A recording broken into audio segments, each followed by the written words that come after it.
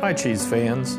This is Clark Hunt. If you have an urgent orthopedic or sports injury, the University of Kansas Health System can see you quickly. They've added extended hours during the week and have a Saturday morning walk-in clinic.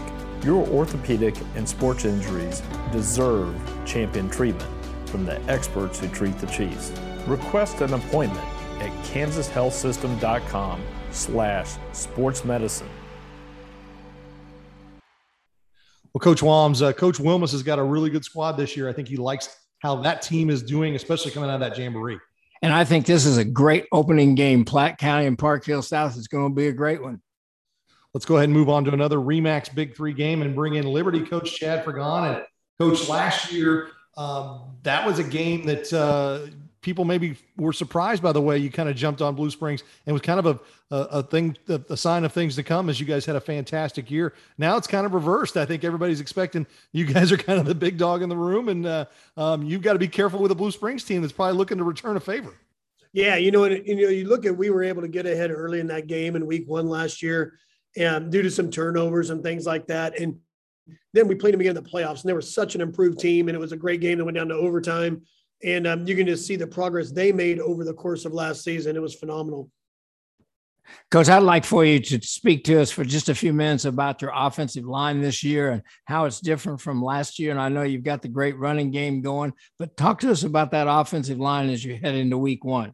Yeah, we feel good. We feel like that's the strength of our team right now. And, led by Michael Capria, who was a first-team All-State kid last year as a junior, and just a big, powerful kid. And in 28 years I've been at Liberty, he's definitely the strongest kid we've had. And he sets the tone for us every day. We're also able to get Cameron Lawson back, and he had broke his leg versus Park Hill week 5. And that allowed us to get some experience on some other guys. And the rest of that line with Corbin Martin playing guard and Charlie DePoto at center really have done some good things. And then we have a new tackle this year, and Caden Krutzinger is a big 6'4", 300-pound kid that has really improved over the summer.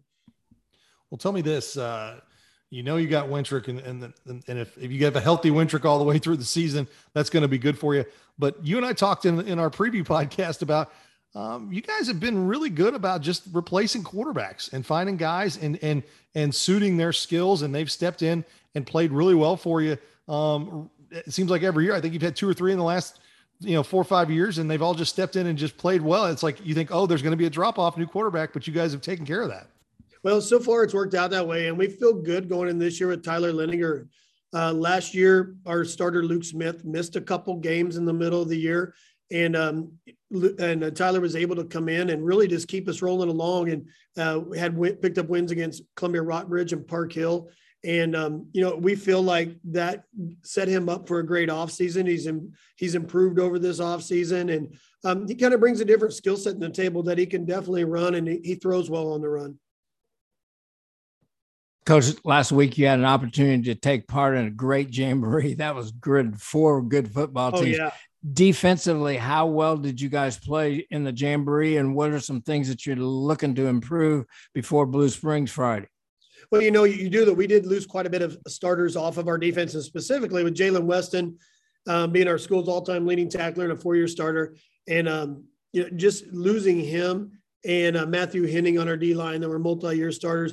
We spent this summer really kind of changing, shuffling some things around, trying to do the best we can, to take care of those losses. And we felt good about where we're at. We felt like we got a lot better on after that jamboree. And like you said, just some really good teams. Smithville, definitely the team that'll line up, hit you in the mouth. And we know that they were a good test for us in there, stopping their powerful run game.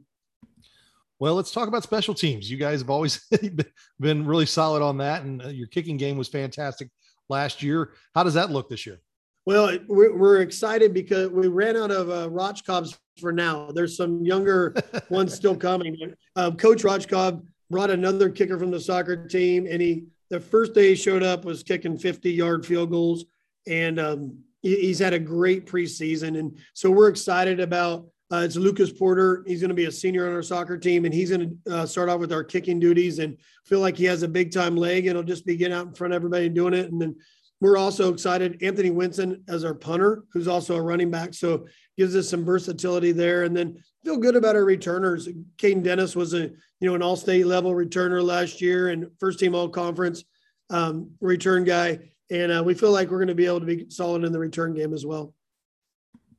Well, tell me this, this program has really been on the rise the last few years, and it's kind of interesting, that Liberty and Liberty North are both good at the same time. And we're 10 years removed from the split.